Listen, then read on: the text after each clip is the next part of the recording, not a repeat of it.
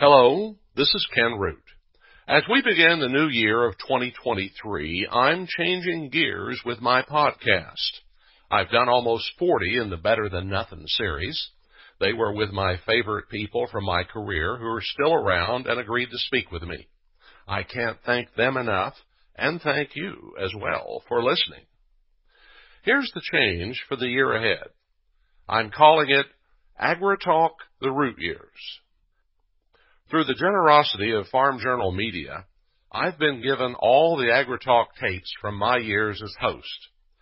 Thanks to AgriTalk producer John Harrith for facilitating the tape and file cabinet transfer that we made in South Bend, Indiana. AgriTalk, after me, continued on with Mike Adams as host, and is still on the air each day with Chip Flory as host.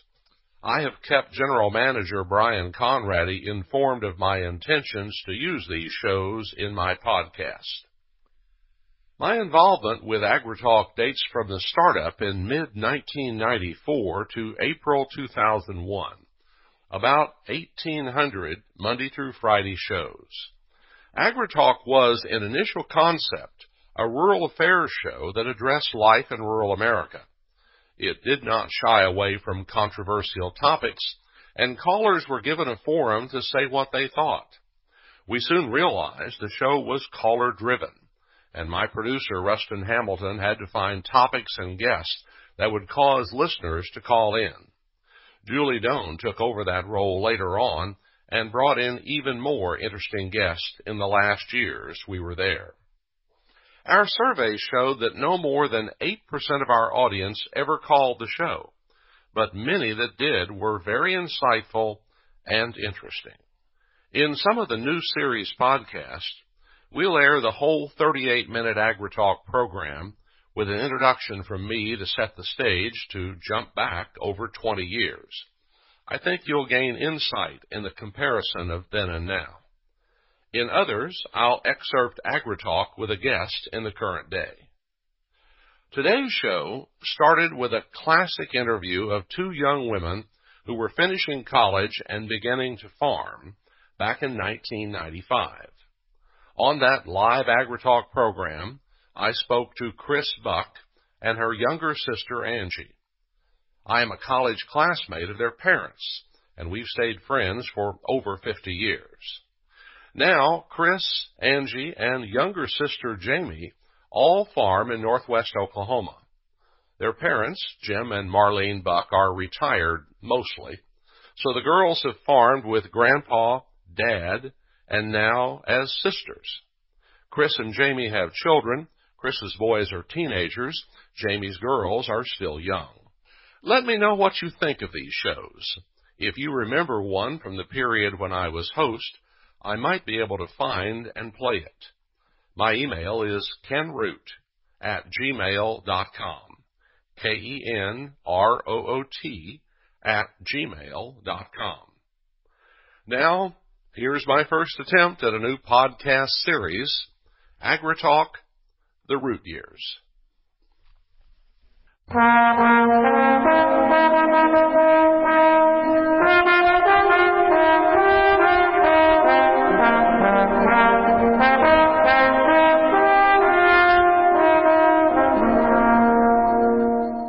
If your memory of farming can take you back into the last half of the 20th century, you will likely say that there were more farmers then than now. The industry is modernized and consolidated since World War II, but the biggest changes came in the good times of the 1970s when grain prices and livestock prices moved sharply higher due to expanded world demand, and in the bad times of the 1980s when a deep recession settled on farm and ranch country for almost a decade. Children born in that era to farm families bore the scars of their parents and were urged to get an education and leave the farm. Most did, but not all of them. In late December of 1995, I spoke with two sisters from northwest Oklahoma who assured me they were going to be farmers. Chris and Angie Buck grew up on a farm that raised wheat and alfalfa, along with stocker cattle that grazed the wheat in the winter. Their parents were classmates of mine at Oklahoma State University in the 1960s.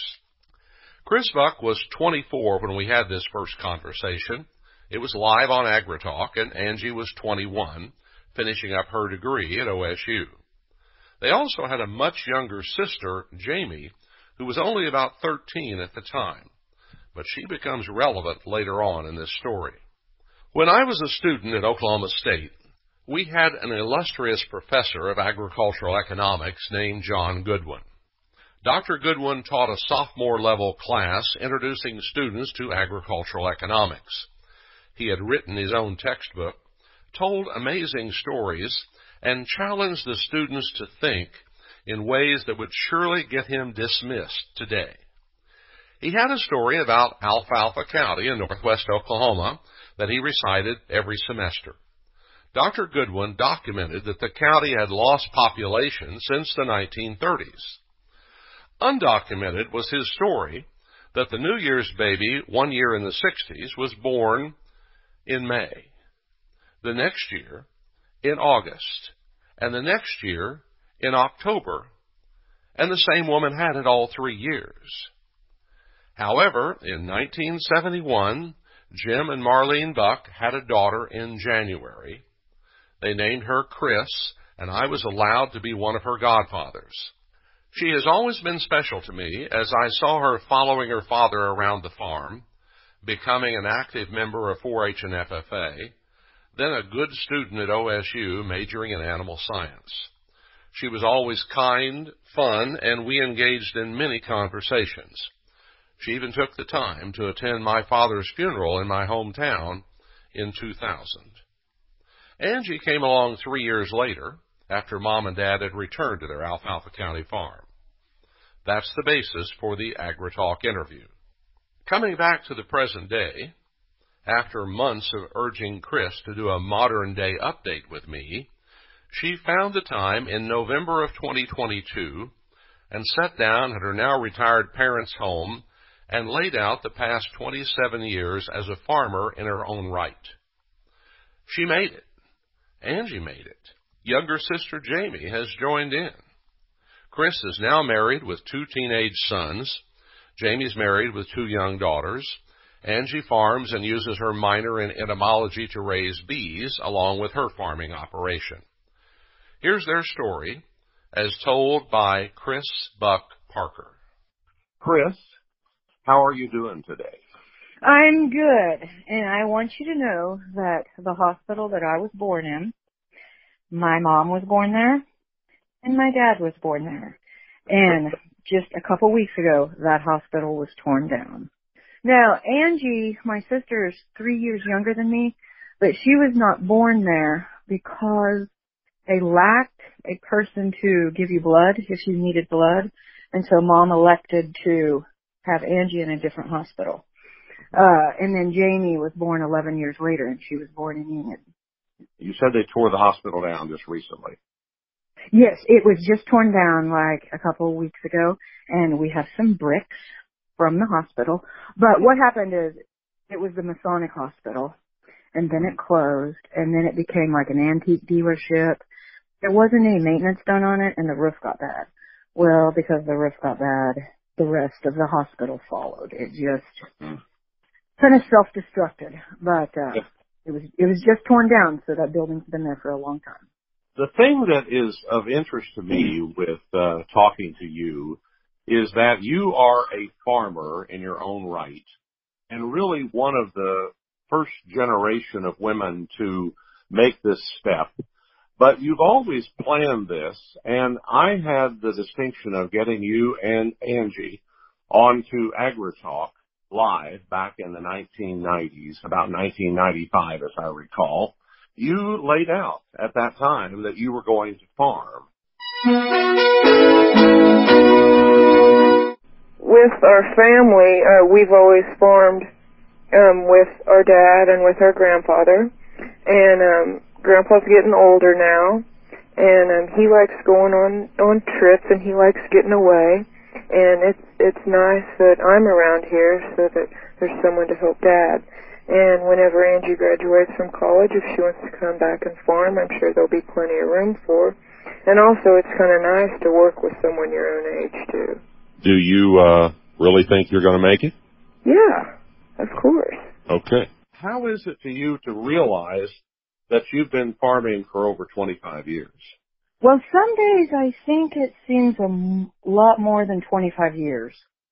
And then there's times that it's flown by. But there's always changes. And I just don't think I would be a good person to work in an office doing the same thing every day. I do seasonal work. You plant, you harvest, you build your fences, you take care of baby calves. It's all seasonal. And so I don't do the same thing every day. And I like that aspect. You were very idealistic when you were 21 years of age talking to me. But I tell you, you said some wonderful things at that point about your appreciation for generations that you'd been around. And at that point, your grandmother was cooking for you at lunch every day, as I recall, and you guys would go over there. And she had a wonderful time doing so, and you guys had a great time at lunch. And now that generation is past, and in effect, your parents are about the same age now as she was then. Does that make you feel older and wiser, or just older? Probably older and wiser. The three of us girls are always quoting our grandparents. Just little random things here and there. The things that they said. The things that they thought about the time when they were farming. There's been so many changes, and I think I really wish I could bring both of my grandpas back and say, watch this. I can drive this tractor and not even touch the steering wheel. And, he started out behind a horse, and look how far we've come. In saying that, though, do you find that life gets more complicated than you would like, that everything is difficult to do because it seems like it's hard to make things easy? Yeah. This technology thing, I don't know who benefits from technology, but I don't think it's agriculture. It makes life so difficult. You just said you could drive a tractor without holding on to the steering wheel. Yeah, when it works. It doesn't always work. And, everybody thinks if you have a new tractor and a new planter, you will have less problems. And that's not true anymore. These box drills, these old John Deere box drills, they'll always plant. These new drills, you have a $40 sensor that goes out on them, and you have to sit there. You got to figure it out. It's very frustrating. It seems like, and it's not even just in agriculture. Everything, there's an app for everything. And I don't think it makes life easier. It makes it harder. I do think we need more face-to-face contact. Well, let's go back in time. You went to college at Oklahoma State. You had been excellent 4-H and FFA, great student. You're the oldest. Everybody keep that in mind of this family, and I think it shows in your personality. And you have been an achiever from the beginning. You got your degree, as I recall, in animal science. Is that right? And then a master's as well? No, I did not get a master's. I just got an undergraduate degree in animal science. And then from there, you stepped back to the farm. You are in Alfalfa County, Oklahoma, and you are known as a premium quality alfalfa grower. How did you go from college girl to professional farmer? Well, we had a niche, and that niche was that we had 2 big square balers, and we would bale hay for people. And we did a lot of baling, and that paid the bills. So that's how you get started. I think you just need to find your niche and use that to get your foot in the doorway. We really don't do custom hay work anymore. Our balers have gotten old, and we have gotten older. That is a job for a young person. You can't work all day and work all night and then work all day. You can't keep doing that as you get older like you could when you were younger. If it's going to rain, we'll go bale the neighbor's hay. That's not a problem. But we're not doing that every night. someone younger than us needs to do that. And now, I have a husband and I have kids. I need to be at home. Since you brought up your health, I know you had a pretty serious car wreck as a young woman. Does that still affect you? Every day when I get up out of my chair or get out of the tractor seat, I can feel it. Tell me about the ability to produce this really high quality hay. Not everybody can do that. In fact, you had a line one time for me, of which I have many I quote of you, and it was, if I let my father bale my hay, I lose every customer I have. I said that? Yeah. Okay. Well, my point is, how do you get that alfalfa hay to the quality level that people desire it? You need to start out with a clean field. There's really there's three different kinds of hay. There's your dry cow hay, there's dairy hay, and then there's just something in the middle. We try to cut the hay on time. We try to watch the weather very closely. We don't want any rain on it after it's been cut.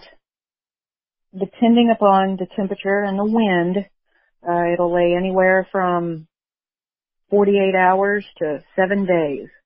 And then you have to rake it, and you have to rake it at the right time. You need some humidity. If you don't have any humidity, you knock all the leaves off. But when it comes time to bale it, your stems have to be dry, but your leaves have to stay on.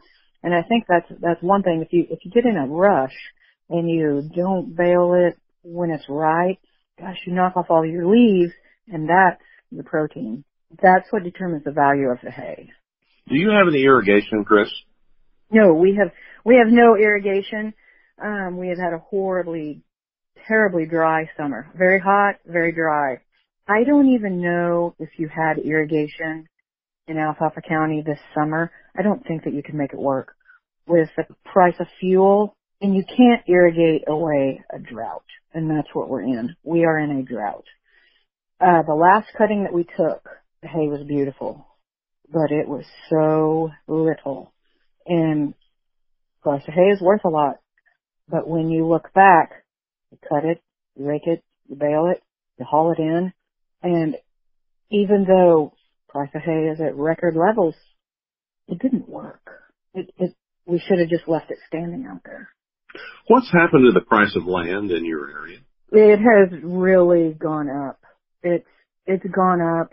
Now with interest higher, maybe it will plateau for a while, but golly, and a lot of it is, it's not foreign investors, don't get me wrong, but you get a lot of people from big cities, they come up here and they buy a big area of grass with a creek that runs through it, and that's their recreation ground. That's their hunting. And a cow-calf guy has a hard time competing with a neurosurgeon when it comes to purchasing ground. Now, you also run cattle, don't you? Yes. How much of your operation is the cattle business? What % of your income comes from cattle? The cattle thing, we use that cattle thing. I really don't know what percentage it would be, but we utilize it. Let's say if we're baling big square bales and we break a bale, instead of spending all the time to scatter it back out, rebale it, and it takes you a long time with a pitchfork to scatter hay out when it's a 2,000 pound bale. We'll load it up on the back of a pickup and we'll go dump it to the cows. A dink bale, a small bale, a bale with a big strip of Johnson grass in it. A truck driver doesn't want to take that to New Mexico or Texas. We feed it to the cow. It's a way to get rid of our lesser quality hay so that we put the good stuff on the truck to send it out of state. We have been planting cover crops. We utilize these cover crops with our cows. I like the cattle deal. Going out and looking at these new babies in the spring, newborn calves jumping around, playing, it's pretty rewarding. Let me give you, though, something you told me a while back. We may not be able to be as graphic as you were, but you went through that incredibly hard freeze 2 years ago, 3 years ago, and you had a very big struggle for weeks to be able to keep your cattle watered and alive. Yeah, that was awful. Oklahoma can handle a terrible cold for about 2 or 3 days. But this went on for like 2 weeks. Rural water lines underground were freezing up. You break the ice, you'd get the water running, they'd come up and drink, and it would be frozen back. It was miserable. Yeah, it was terrible. And we were calving at the time. We did lose some calves. There were some people around here who have a lot more cows than us, and Shane said at the co-op, a guy drove by getting rid of his calves, and he said there was probably 30 newborns on the back of his pickup. It was terrible. It hit at a very bad time, and it lasted a long, long time. But you still love the cattle business. Still likes cattle business. This morning, Jamie and I, we spent all morning hauling cattle to the sale. We always, our calves are born in February, March. We keep them through the summer on grass or a cover crop. And then during the winter, we run them on wheat pasture. And it's a pretty cheap way to get a calf to 900 pounds. But we're having to sell everything. There is no wheat pasture. The people who have their cows just on grass pastures, that grass is gone. There's a lot of people selling cows now too, but we haven't done that yet.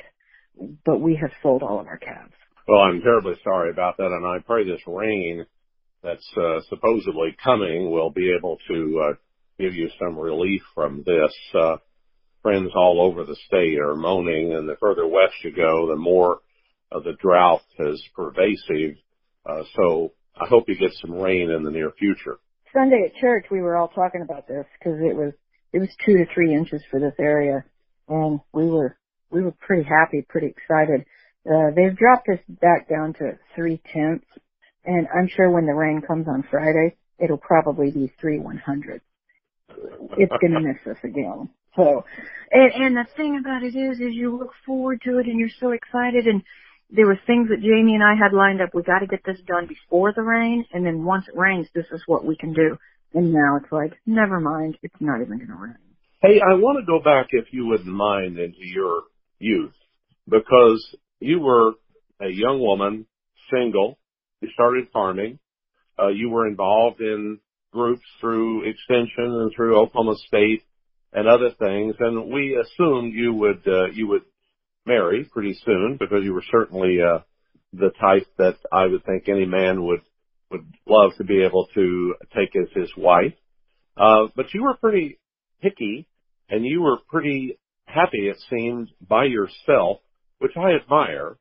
When you look back at that period, kind of take me through your thought process until you decided that you would marry. Well, at the time, I was as happy as I could be. I worked all the time. I didn't have time for anybody else. I knew at some point I would get married. I wasn't in a rush.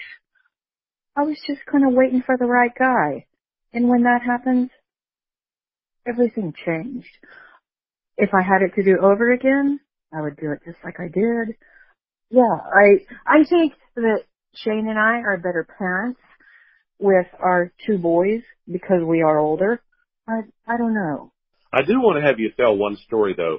You bought a house in Cherokee, and you moved into it. I thought your father and I helped you move into it. It's an unusual story. Can you tell me that story? You got to tell me what this is. I don't know. Well, you bought a house for like $10,000, and the lady who bought it from just pulled the sheets and walked out the door to the nursing home. Yeah. I lived in a trailer house on our farm, and there was a terrible windstorm, bad. And I thought I was going to blow away. And I said, no more of this. I have to get a house with a basement. So I found a nice little small house, walked through it. I liked it. There was all this furniture in the house. There was pictures on the walls. The cabinets were full of towels. There was extra toilet paper. There was a microwave. She just walked away, and she went into the nursing home. Well, I let the realtor know I'd be interested in this house, but what are we going to do with all this stuff? So her family brought her up here from the nursing home, And we signed papers, and she said, there is a lady that's going to come get some of this stuff and take it to her antique store. She bought it from me. And I said, okay, that's no problem. Anyway, we visited for a while, and then she called me back and she said, never mind. I told the lady from the antique store, she's not getting any of this stuff. It's gonna go to me. So she sold me a house for $10,000. It was a nice house, really nice little house, fully furnished, and I even got to keep the antiques. For $10,000 for that house. $10,000, yes. Yeah, I love that house. I was so happy in that house. It was just a good house. But the point of this story to me is how depressed rural Oklahoma was at the time. Yeah, you can't buy a nice house in Cherokee anymore though for $10,000. The oil boom has been in this area, but has left. And there's a lot of people who have stayed and gotten other jobs. They're really good people. In Cherokee, houses are in pretty high demand now. Even when a new teacher or something comes into this community, it's hard to find a nice house. But if you want a 1 bedroom, 1 bathroom like I did, it's not that big of a deal. But a nice family home in Cherokee, it's pretty hard to come by. My guest is Chris Buck Parker. She's the oldest child of 3 of Jim and Marlene Buck. She's a farmer and a proud farmer, a smart one, hardworking. All the things she says are true because I knew her parents before they married. We were literally the closest people to your mom and dad when they had you. It's remarkable to me to know your family and to see you emerge. There's a lot of intellect. There's different kinds of intellect in your background. Your mother is solid as a rock. Your father is intelligent, but take this the right way.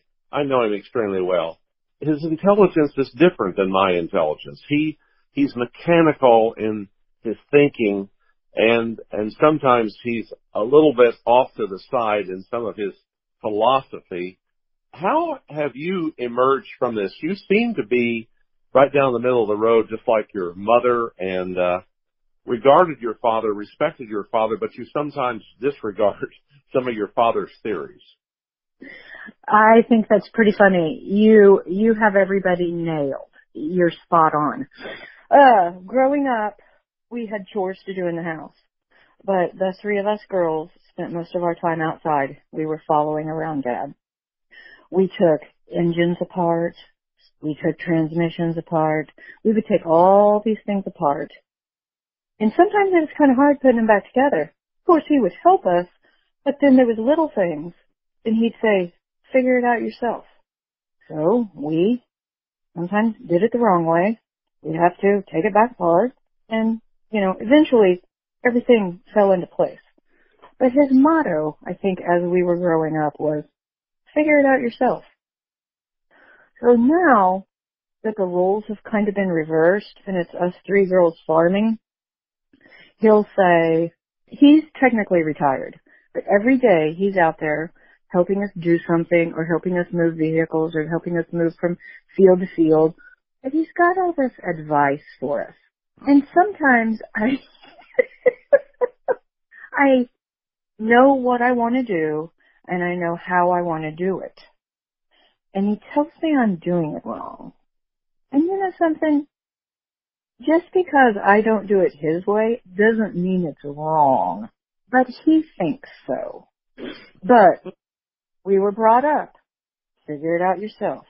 So now we're figuring it out. But if he doesn't like the way we're doing it, he lets us know.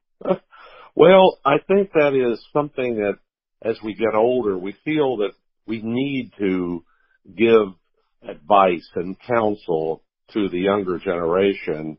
And we're really not as directly their parents anymore as we were. And I don't think we really do ourselves or you any good in doing that.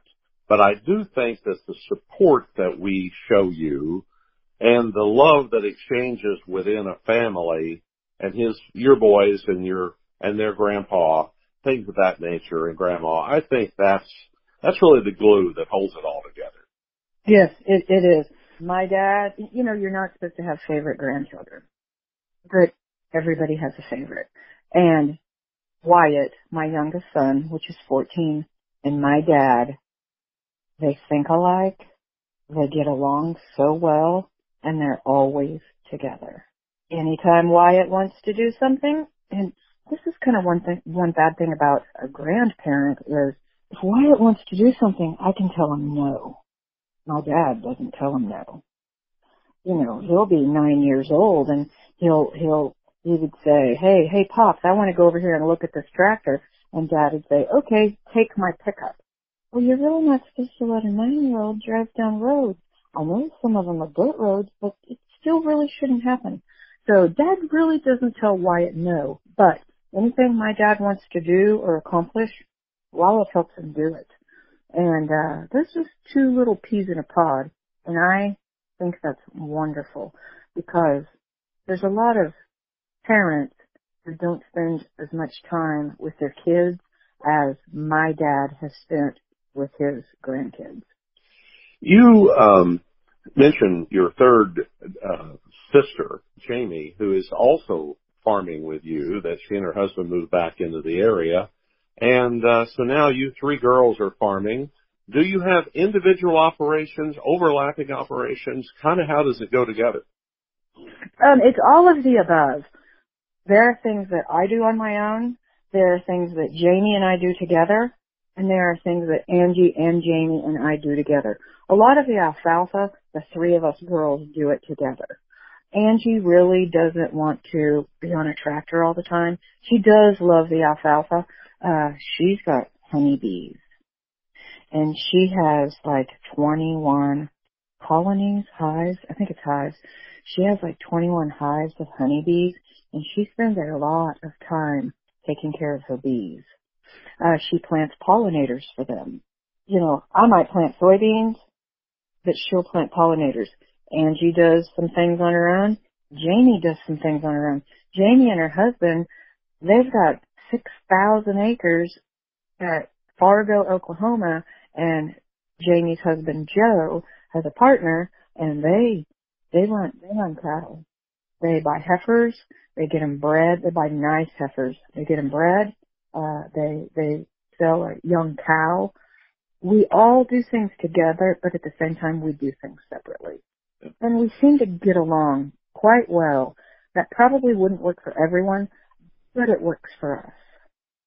It's interesting that your family had three girls, and one time I said to your mother, I think you should be fortunate that you had three girls because a son like Jimmy would be a real problem.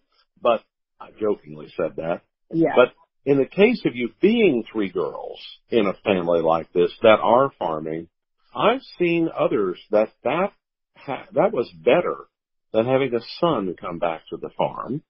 I'll let you comment on that.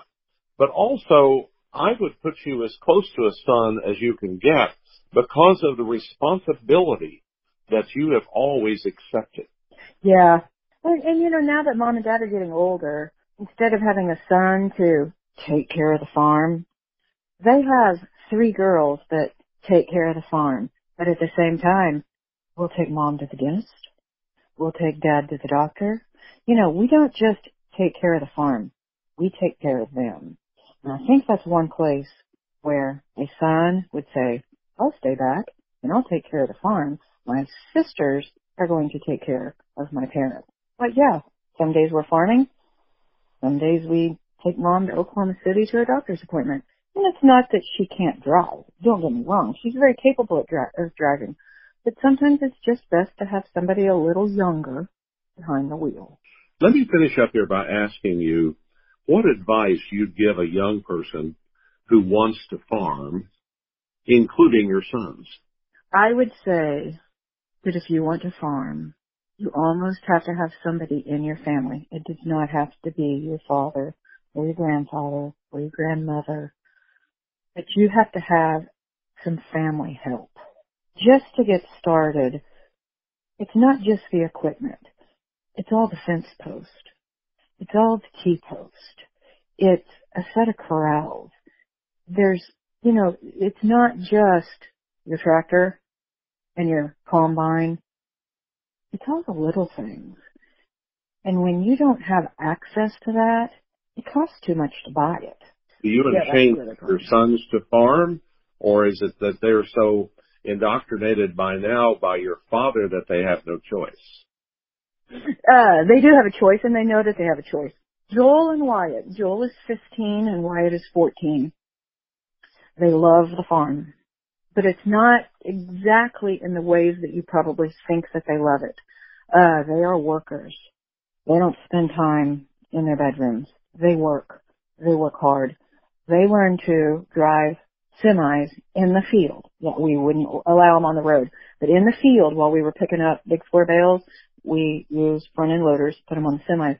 And they were driving those semis when they were probably about 5 or 6 years old. And it was all they could do to push in on the clutch. And all they needed to know was how to put it in first or low axle, let off the clutch slowly, and just follow the loader. But they've been helping us since they were little. They love it. They love working on the farm. But Joel has kind of found this little niche where he cuts firewood. And just a couple weekends ago, he went around and was delivering firewood to people. The kid made $1,000 on a Saturday delivering firewood. They work. Wyatt loves baling hay. He runs a round baler. He'll run a big square baler. But what he has, and it's his, he has a little square baler. It was a little square baler that had been in a barn when a tornado hit and just tore the crap out of it. But he and my dad took it all apart, bent everything back together. They did have to buy a few parts and pieces, put it together, and that's his little square baler. This summer and last summer, Wyatt has done some custom baling for people with a little square baler. This summer, he baled up alfalfa, and he also baled up some real nice Bermuda grass. Well, all the bales are in the barn, and, he'll get a pickup load, and we just, 2 nights ago, we took some 15 alfalfa bales to a woman there in Cherokee, and that's his money, and he's very proud of baling hay. He ran the combine all summer this year, and he ended up entering some wheat in the Oklahoma State Fair and the Tulsa State Fair, and he did pretty good. Are we pushing our kids into coming back to the farm? No. It's got to be something that they want to do. They're both highly motivated. They're smart. They're straight A students. That doesn't mean that they will have straight A's when they graduate from high school. But at this point, they make good grades. They have good friends. They're everything that you want in a child. But for some reason, both of them have said, I don't want to go to college. I want to come back to the farm. I think college is a good idea. I think Votech is a wonderful idea. Go to a technical school, learn to be an electrician or a plumber or, things like that. You can always be a plumber and farm. But, you go back to, you need a little niche market. You need to be able to make some money over here to help with your farm. Your father was a person who could have gone to Votech school and not gone to Oklahoma State University and would be the same person he is today. I don't really think, other than the fraternity experience that we had with him in college, that the university affected him hardly at all, because he just wasn't interested in anything except things mechanical and how it works and making it work. And I've never been around a person who was any smarter with machinery, with less formal education than him. Yeah. Dad is dyslexic. Of course, it wasn't diagnosed when he was a child, but now that he's older, we know what his problem is. He's dyslexic. He can't spell worth anything, but there is nothing that he can't build or make or fix. He can he's like that. And that's one thing about one of these days when Dad's not around here. And us girls, we can fix things simple. I mean, we can. But gosh, when he's gone, he will be greatly missed. But maybe Wyatt can catch on to some of these mechanical abilities that he has. And yeah, I think that my dad would have been a really good candidate for Votech. I also feel that a kid needs to get away from home and they need to grow up. And I think that 4 years of college is good. It costs a lot. But Joel was telling me the other day, I'm not going to college. And I said, well then, join the Marines. You know, you need to get away. I think I hear a bugle in one or both of your sons' future then. Well, I don't know. I don't know. It kind of scares me to death as a parent, but I do feel as though we shouldn't be coddling our children. And I don't think that Shane and I do that. But I think these kids, they need to grow up. They need to experience life. You need to leave. You need to leave before you come back. Well, I got one story for you here as a Jim Buck story. We were in college and there were several of us that had this same class and we were all cramming for the test. It was a final. We were worried about it. And we were, quizzing each other on things that might be on the test. And somebody said, "Where's Jimmy?" And somebody else looked out the window and they said, "Oh, he's down on the patio and he's overhauling Kenny's motorcycle." And I had a BMW motorcycle a long time before they were cool, back in the mid-'60s. And your father had taken apart all of one side of it that was open just to see what it was, while the rest of us were studying for this test. So you're telling me you didn't know he was taking apart your motorcycle? No, had no idea. Oh, wow. But on the other hand, just what you said, he can put it all back together. Yeah. In fact, he put it back together and then he'll tell me what was wrong with it that he fixed.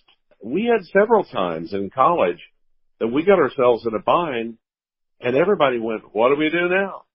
And it was a mechanical issue and Jimmy fixed it in college. He's good at it. And he was fundamentally, he didn't have any training in anything that he was doing to try to keep that fraternity house running, but he did it. And so if you have that intelligence, or if you transmitted that intelligence onto your children, that is a very, very special thing. But I wanted to tell you that there is this theory that people who are dyslexic make excellent farmers because you're holistic in the way you look at things. And perhaps you could say they make good technicians, or they make people who understand how to take a machine and look at it in its whole perspective rather than the specifics that many of us get bogged down in. So it actually may be an attribute of your father's personality. It might be, but it sure don't clean the shop. Yeah. Have you ever heard about people with kids with dyslexia that cannot put their clothes into their chest of drawers? They just throw them in there because to them it's organized. Well, yeah, you should see the shop. It's so bad. And Jamie and I will go work on the shop and work on it, and we'll get it kind of cleaned up. And then we'll be doing something else for 2 weeks and we come back and the shop was just as bad as it was when we started. Chris, do you consider it in your farming operation that it's a business first and a lifestyle second? Well, I think neither. Before I was married and had children, the farm was my business. It was my top priority. I missed lots of things because I needed to be on the farm. We baled hay when it was supposed to be baled. We didn't show up late because we were at a soccer ball game or a t-ball game. But now that I have a family of my own, the farm is not my priority. It's my family, my kids. It's my kids. When they need something, I shut off the tractor. And there's probably times I shouldn't do that. But they're involved in the 4-H and the FFA and sports, and they're not old enough to drive. They've had braces on their teeth, and we've had lots of doctor's appointments, and now sometimes I'm late to the field, but it's for a reason. Does it help that there are two parents here, that you have ability to depend upon Shane and an income from him? Yeah. Shane is the manager of the Farmers Co-op here in Cherokee, Oklahoma, and he works from 8 to 5, didn't take off work for nothing. He's there. He's a very dependable employee. When the kids need a ride, they know they call Mom. When they get in trouble at school for fighting, they call Mom. I'm who they call. And it's a pretty good balance. One thing that's good about a farmer being married to somebody who has an 8 to 5 job is I get paid maybe like 3 or 4 times a year, but he gets paid every 2 weeks. And that's what keeps the bills paid. That's what keeps the lights on and the diesel in the pickup.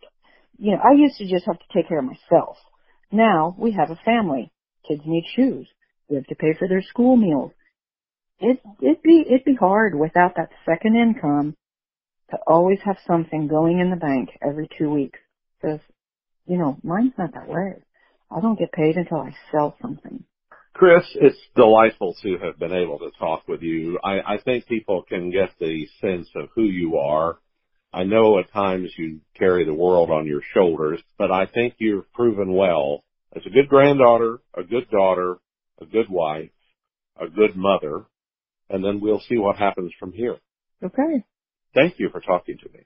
Okay, you bet. So do you think that was okay? More than okay. More than okay.